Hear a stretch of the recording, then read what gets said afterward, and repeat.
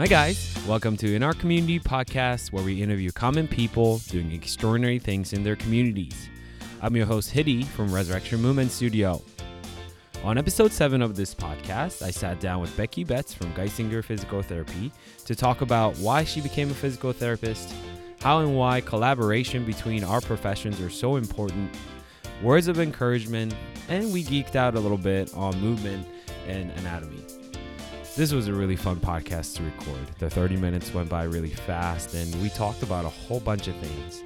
And I hope that as listeners of this show, that it's very informational and that your way of thinking about training and looking at training and therapy in general just changes a little bit as a result of listening to this podcast. Let's get started.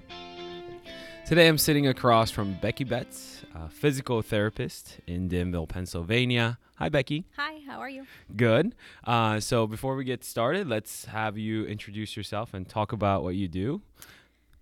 So as you said, my name is Becky Betts. I'm a physical therapist with Geisinger Health South. The clinic I'm at is the one on Woodbine Lane. I'm kind of in collaboration with Geisinger Orthopedics and any provider that wants to refer to therapy. But we do tend to work closely with the orthopedic department. Very cool. And can you talk to us about how you got there? What got you interested in this field? Sure. Actually, when I was in high school, my sophomore year, playing soccer, I had my first knee injury, tearing an ACL, having to have surgery, and then going through the recovery for that. I think at that point in my life, I knew that I wanted to be in healthcare, just didn't know what I wanted to do.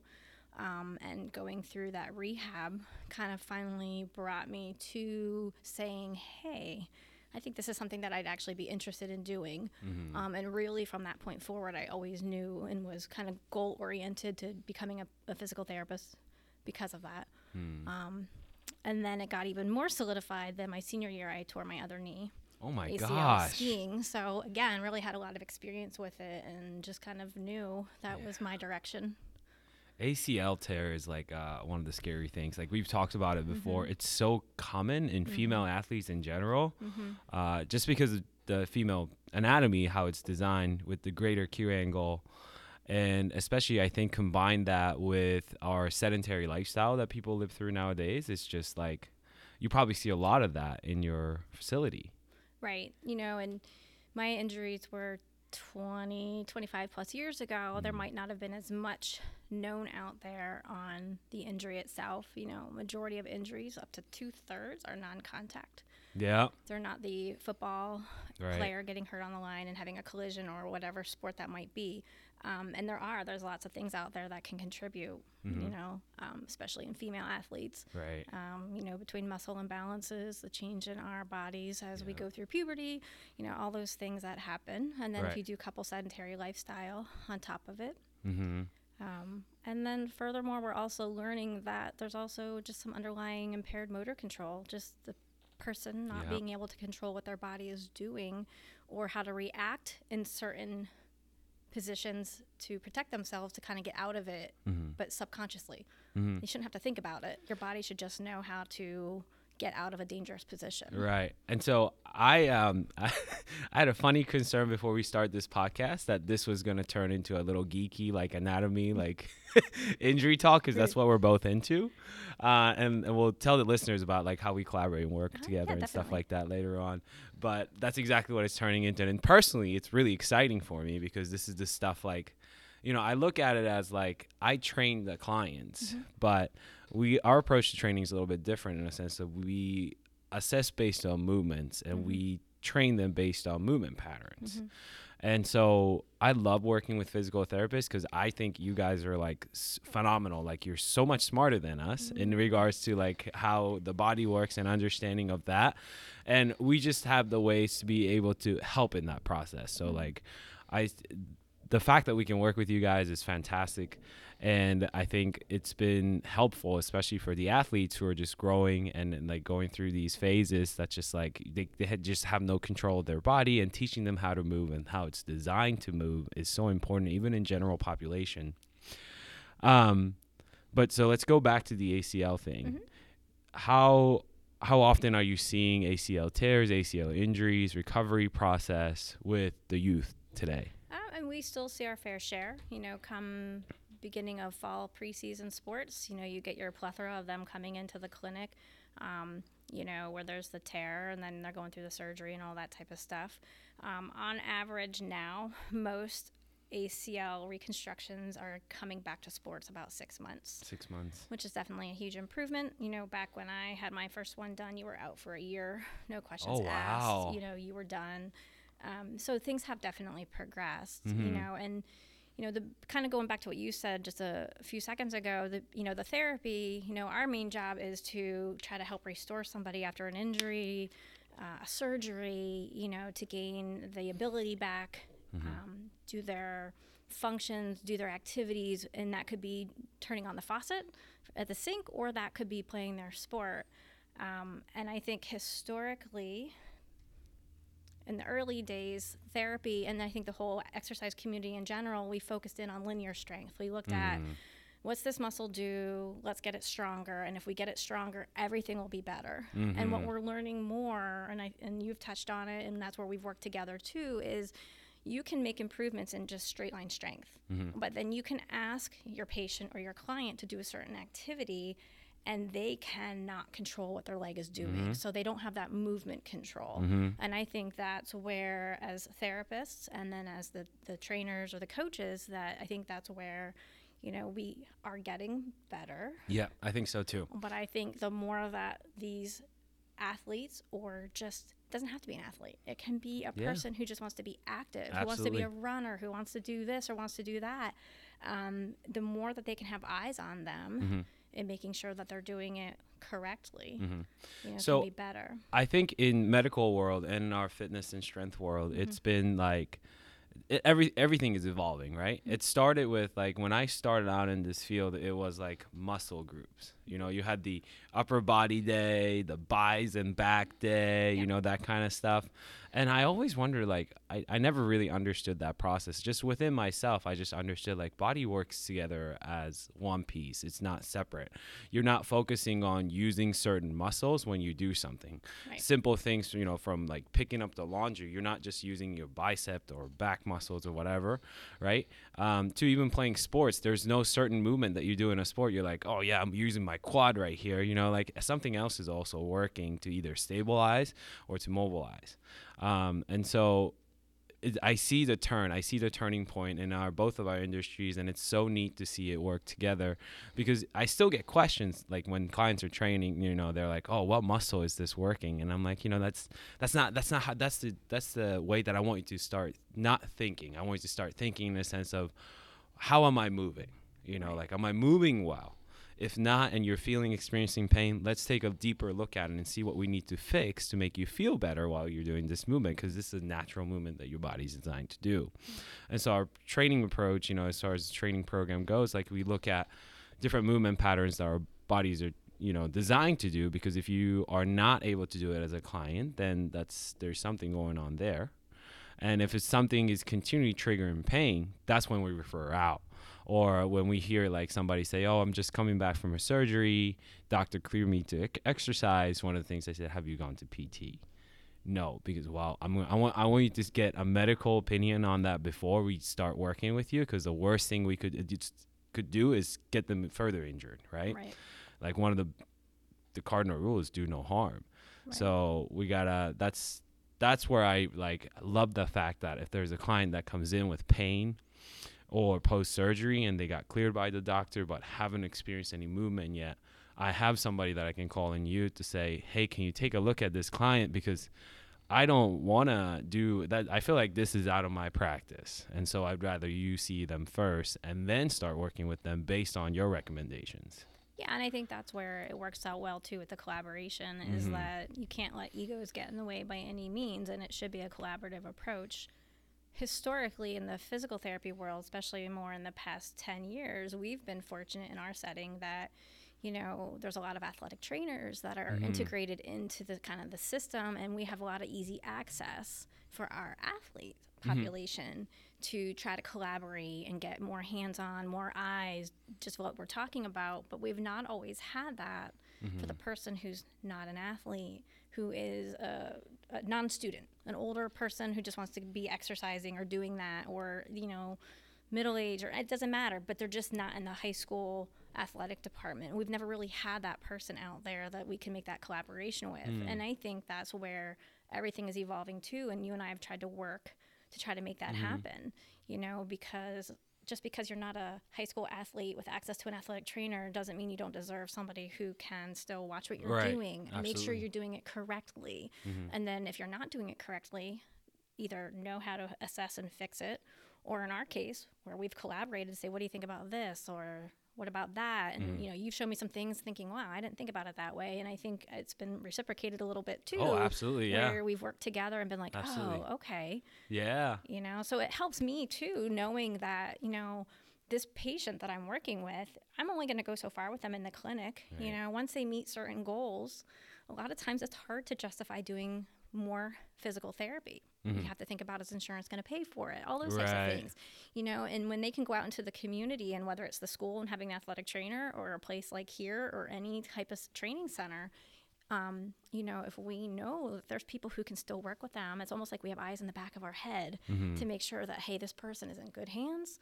They're going to make it. They've just got to keep working at it. And then someone can be there to remind them how to do it just a little bit better, or watch their form and technique. So, I mean, I always think in terms of like quality of life, right? So it's not just for quality of life for athletes as being able to play their sport, but quality of life for general populations, being able to go through the day without any pain, and being able to do the things that they enjoy doing.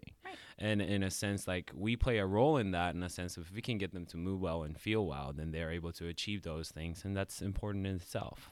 So it's personal wellness. It's whatever you choose your quote wellness to be. If it's the athlete and getting back to soccer or football, if it's the person who had a knee replacement and wants to be able to go for walks or get back to spin class, or whatever the case may be. Now, is your caseload like 50-50 between athletes and the general population, or? I would say that's probably a close estimate.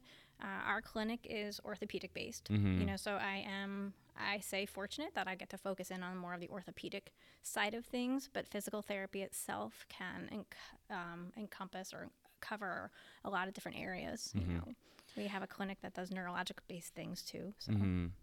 And, you know, like, I've always had this thought, like, you know, aside from the traumatic injuries, so traumatic injuries is like you're playing football and somebody tackles you from the side and then you tear ACL. You can't prevent that. Like, that, things like that happen.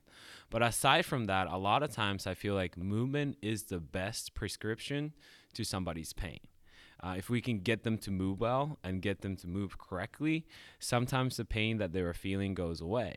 But that's where, like, the collaboration becomes so important, because there might be certain things that I see I might not know how to fix, but I can maybe point it out to you and say, like, I noticed this client doing this. How can I go about fixing it? And is this a problem? Because from my point of view, and I can usually explain to you, like, I see this and I think this. So for example, like a female client that comes in and then they have a collapsed arch. And as a result, they have a valgus effect on the knee and their hip is just kind of like a little wonky on that side. So when I look at that, I say, okay, well, I think we need to fix the foot position thing first. But then how does that connect up the chain? Maybe her glutes are weak. So I do a further assessment, and I say, okay, like her left glutes seem to not turn out well. So these are the findings. So then I present it to you and I say, like, so what can I do to improve this? Where can we start with this client? Is this something that I should take on and work with the client, or is this something that I should just let you handle first, and then down the road, I'll work with her. I had a client a couple weeks ago text me, and he said, Becky explained to me as you're a grad school and I'm at like the grade school level right now. And so meaning the client said that about himself. Yeah, okay. yes. Yeah. And so that's why, like, it's so important, because I never thought about it that way, but I think you're right in that sense. Yeah. Yeah, and I think that's too where in general, and I know you're on top of it and we're working on it too, is beforehand, if someone came in with knee pain, we'd look at the knee and do all these things at the knee, and they might get an MRI of the knee, and we might look at certain things around the knee and be like, man, I really can't find anything wrong. And we really had to take this step back in our professions and kind of do this, what we consider a kinetic chain evaluation, and really look at the whole leg from the waist down, or if it's the throwing athlete, we really had to look at not just the shoulder and the arm, but we had to look at the trunk. We had to look at their flexibility of their legs and the strength of their legs and all of that, because it is a whole body activity. Yes. And if you have impairment in one area, you don't realize how that can ultimately affect the shoulder, and that person comes in with shoulder pain. So even when I see patients, I try to take a lot of time, which sometimes it's hard because you don't always have a lot of time, but trying to explain it all to them, because you've got to get them to buy into it. You've got to get them to understand, I know you're coming here because your shoulder hurts, but I've really got to look at your legs, and I'm finding this is tight or this is weak. And, trying to explain to them how that works its way up and kind of the connections all the way up. Right. It's like that grade school song, your ankle bone's connected to your leg bone, and you just eventually work your way the whole way up. So it definitely, I think over the past, I'd say 5 to 10 years, we've really started to change our approaches, and try to not just focus in on what is the muscle doing in one direction, or what is just the knee joint doing, but you've got to look at the whole kit and caboodle. Right. Yeah. And that's so normal to us, I think, at this point, to be able to say like, okay, I want to look at the whole picture. But I think as clients themselves, when they come in, they have a knee pain, they just focus on that one area. And when we say like, I want to look at these other areas, they're just a little confused. And I think it's so important for us to say like, body works as one piece. And that's why we try to stray away from that like body part training. So the idea of the body part training first came to surface in the training world because of the bodybuilding. Arnold kind of made it really famous. He was doing the biceps and the tri day and the chest and the back day. So then people started mimicking that. But as listeners, I want you to realize, especially as athletes, are the biggest dudes in the world the most athletic people? The answer is no. If that was the case, then the guy who's winning the bodybuilding contest would be the best athlete in the world. But if you put him on the football field, he's probably slow as a slug and won't be able to perform at all. Right. So then when you're looking at athletes as a whole, and when we look at human body and what we're designed to do, that's not the training approach that we should be taking.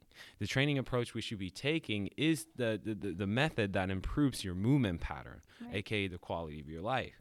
And that's what I've been trying to kind of like teach our clients, because they come from that background of like, okay, buys and tries, and they don't really know like where that came from or where that methodology came from, but it was mainstream for the longest period of time. Right.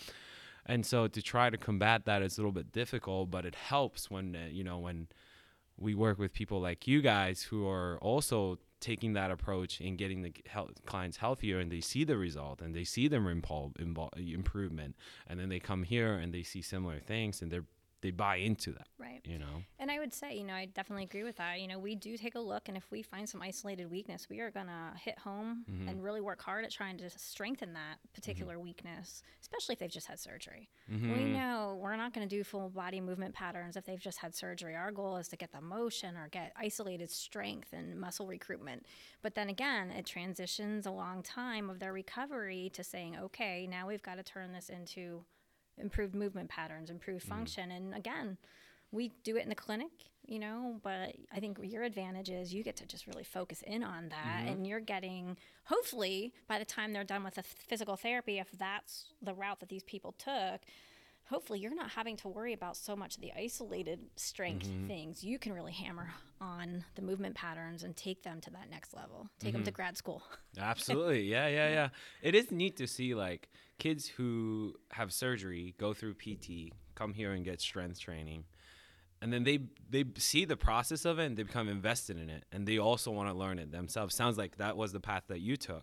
And I've seen a couple of kids that, I've worked with here. They're like, I know what field I want to go into. It's the field of exercise science, or it's the field of, physical therapy, that kind of stuff. And it's neat to see because they see the value of that, because as an athlete, they went through it.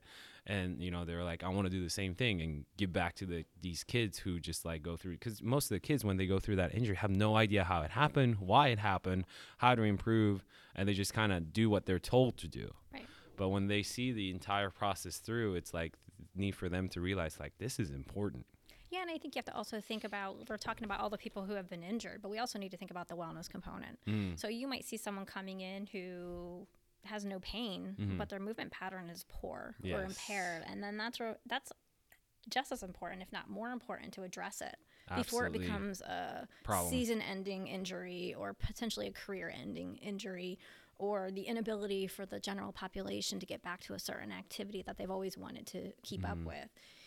So I think that's part of it as well. Right. And so part of that is, I talk to our athletes all the time. I'm like, if you think about it, nobody ever taught you how to run. One day somebody told you to run, or you realize that you were able to run, so then you start running. But as you go through school and you sit most of the day, and our human bodies are not designed to sit all day, right? But they don't teach you that. Your movement pattern starts to change because of the inactivity that you're kind of forced to be in. But nobody really reteaches you how to move. And so your body starts to adapt to what you're feeding your body. And then you start to develop these pains, and they start to wonder why. And well, it's because, and you start to explain this, and they're like, oh, that makes sense. I used to do an assessment on every single client that came through the door. And when I compiled, I had like over 100 clients of data of movement assessments that I did. Very common things, and this is a list of 3 things: weak glutes, and you probably see this too: weak glutes, weak core, rounded shoulder. Definitely. Anterior pelvic tilt. Because of that, everything else, those 4 components are almost given in any clients that I assessed. Yeah, and I would agree with that. Yeah. I've assessed runners who have foot pain, and I can work my whole way up and find out they have no glute firing. So then it's taking that step back, saying, well, if I'm going to run, every time I push off that foot, push off comes from the foot, but push off should also come from that glute. Well, if the glute's not doing the work, the foot overworks, and then it gets painful. So again, I would say old school, we would have just addressed the pain in the foot. We would have looked at the symptoms of the foot. We would have treated the symptoms and tried to get you better. But if we really weren't trying to address what we felt maybe was causing the overload to cause the foot to get hurt, we're not doing them any service. We're not fixing the problem. We're just putting a Band-Aid on it. So definitely. Yeah. So I just recently went through a course on like foot mechanics and stuff. It's so funny. Like, I have a lot of clients that come, I'm flat-footed. I said, okay, well, let's find your arch. We can find your arch by just foot positioning and firing the right muscle groups. And it's like, oh, wow, this is so unique. And then I wasn't very good at it before, but I kind of feel like I can help clients now. And I just recently helped a client find her arch in a squat, which is really important because it's, and that's another thing a lot of clients are surprised by. Like, I want you to train barefoot, especially when you're squatting, deadlifting. I want to see your foot mechanics because that tells a lot. Especially if you're feeling pain, I want you to go barefoot so then I can see your foot mechanics and I can look at the entire chain. But it's just one of those things, like, people don't realize those kind of things. So it's important for us to point those things out and say, like, this is what you need to work on. And the concept of like, okay, we improved your foot mechanics, so your knee pain went away. It's like, it's hard to connect, right? Because it's 2 different parts in their mind.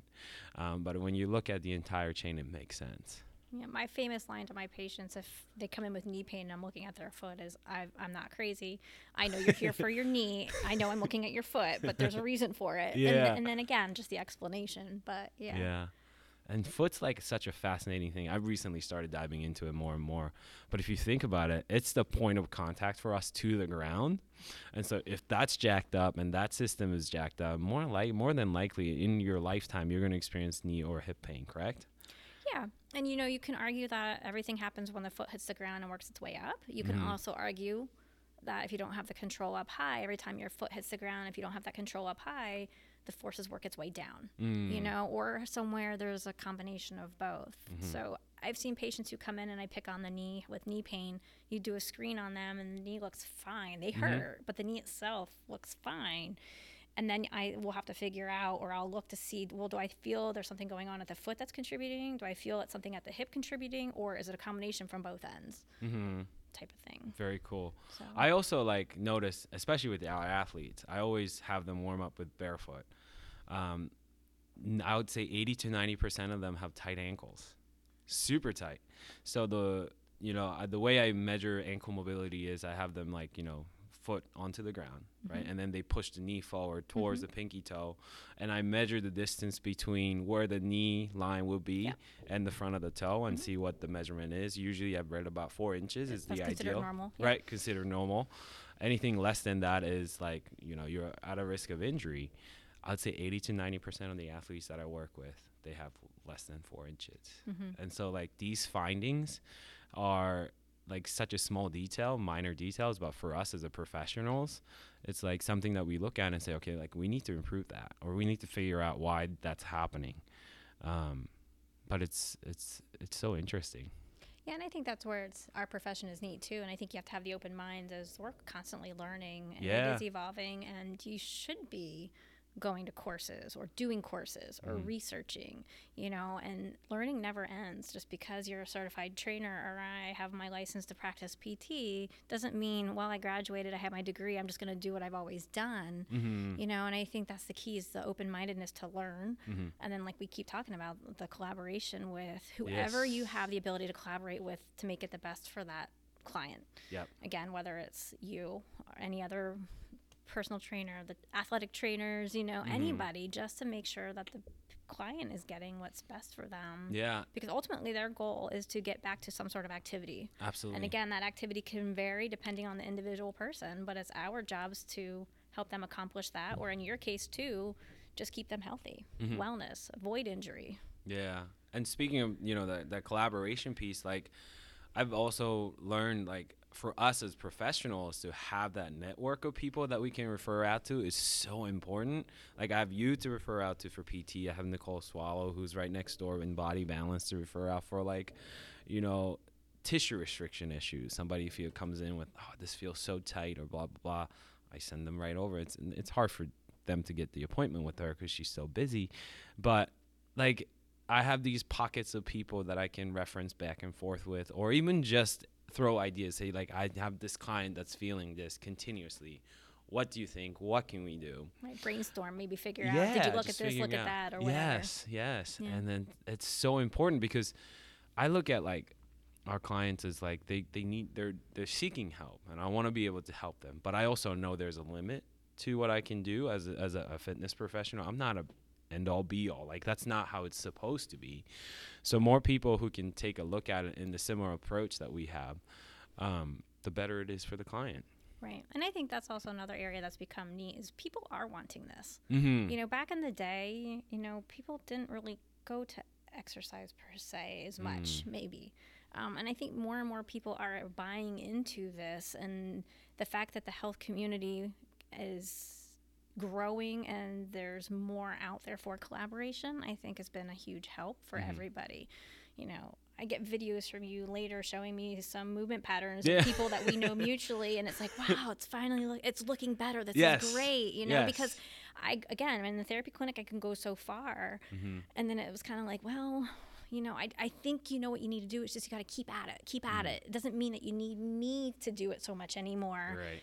But hey, there's this guy down the road who could really help keep you on track and make sure that you're not doing it poorly, or give you cues on how to change it a little bit so that you keep doing it better.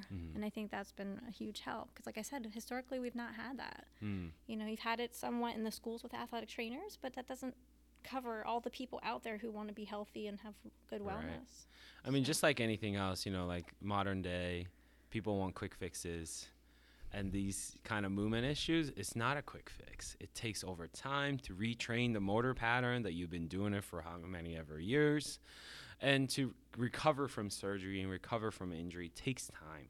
But as long as this client's sticking to the routine, or whether it's the exercise that you assign to them as after the PT session, or it's training with us, over time they'll improve. And so that's the important factor, is I think, if they trust the process and they keep at it, they're going to get to where they want to be. And that's so important for them to know. And you're right. You just have to make sure they know this isn't going to be a month after surgery. Right. But these are what you expect. And again, it's never black and white that it's always at this exact point. Right. But if you can give them, even if it's just averages, like, okay, I've seen how many ACLs, or I've seen how many knee replacements, or how many shoulder surgeries, or throwing injuries. Okay, it might take over time approximately X number of months, and you're in it for the long haul. This is not an instant fix. Right. Like you mentioned, the getting something stretched out, getting something stronger. I mean, you can usually see pretty good improvements in maybe 4 to 6 weeks, but retraining your body to control itself, retraining bad habits by your body, you know, it could be 6+ months. I mean, you know what I mean? So, or whatever the case may be, you might have an average idea of the time frame, but that's the hard part. Right. You know, that's trying to break your body's bad habit of something and moving forward. I mean, it's like one of those things. I think people think when they get sent to PT, it's like, I just need to go see her in those sessions or him in those sessions, and then I'll get better. But really, like, I've gone through this PT process with you. You give homework. And if you don't do your homework, next time you go to see that physical therapist, nothing is going to really change. You have to keep at it. There's a homework for a reason, and you have to do those movement patterns on a daily basis to retrain and build that foundation back up again. And Definitely. so, yeah. So, Becky, where can people find you as we're coming to the end of the time with together here? And what do you have any advice to athletes or general population to try to avoid injury in the long run? I always like to end the podcast with the words of encouragement. So if you have anything of those sorts, please go ahead. So I guess we've hit on some of it. I guess the biggest thing I would say is injury prevention can be key. So, you know, being healthy, doing good wellness, but also making sure that you're doing exercise for strength, but with good control is important. If you don't know how to do it on your own, seek help, get help to make sure that you're doing it well. The other part of it is if you do have an injury, it doesn't mean it's the end of the road. If you do have to have surgery, it's not the end of the road. It may be a short detour in life of what you want to be able to get back to. And you just have to follow the steps. You have to go through and do some of the basic stuff that might be in physical therapy, take the time for a period of time after to work on those movement patterns, you know, things like that, that you can get better as long as you put in your end of the deal, whether it's through a therapy session, whether it's just in general through personal training or your own exercise wellness. But you don't want to give up. You know, you can get back to it. You just have to trust the process and do the right things and be patient, you know, and not think this is an instant fix. I think that's the biggest thing. Sounds good. So you're at Woodbine, Geisinger, Yep, Health South. Well, we're actually now Geisinger and Compass Health. Okay. Health South just rebranded names. So we're the same location, same people, just different name badges. But we're at the surgery center right across from Sheets off of Woodbine. And it's really hard to get an appointment with you, right? No. Well, let's hope that, you know, a lot of listeners don't have to come see you. But if they do, I highly recommend you for any kind of physical therapy or any recovery from surgery. And me too for after therapy. Oh, thank you very much. Yeah. Thank you for coming on the podcast today. I'll see you guys next time.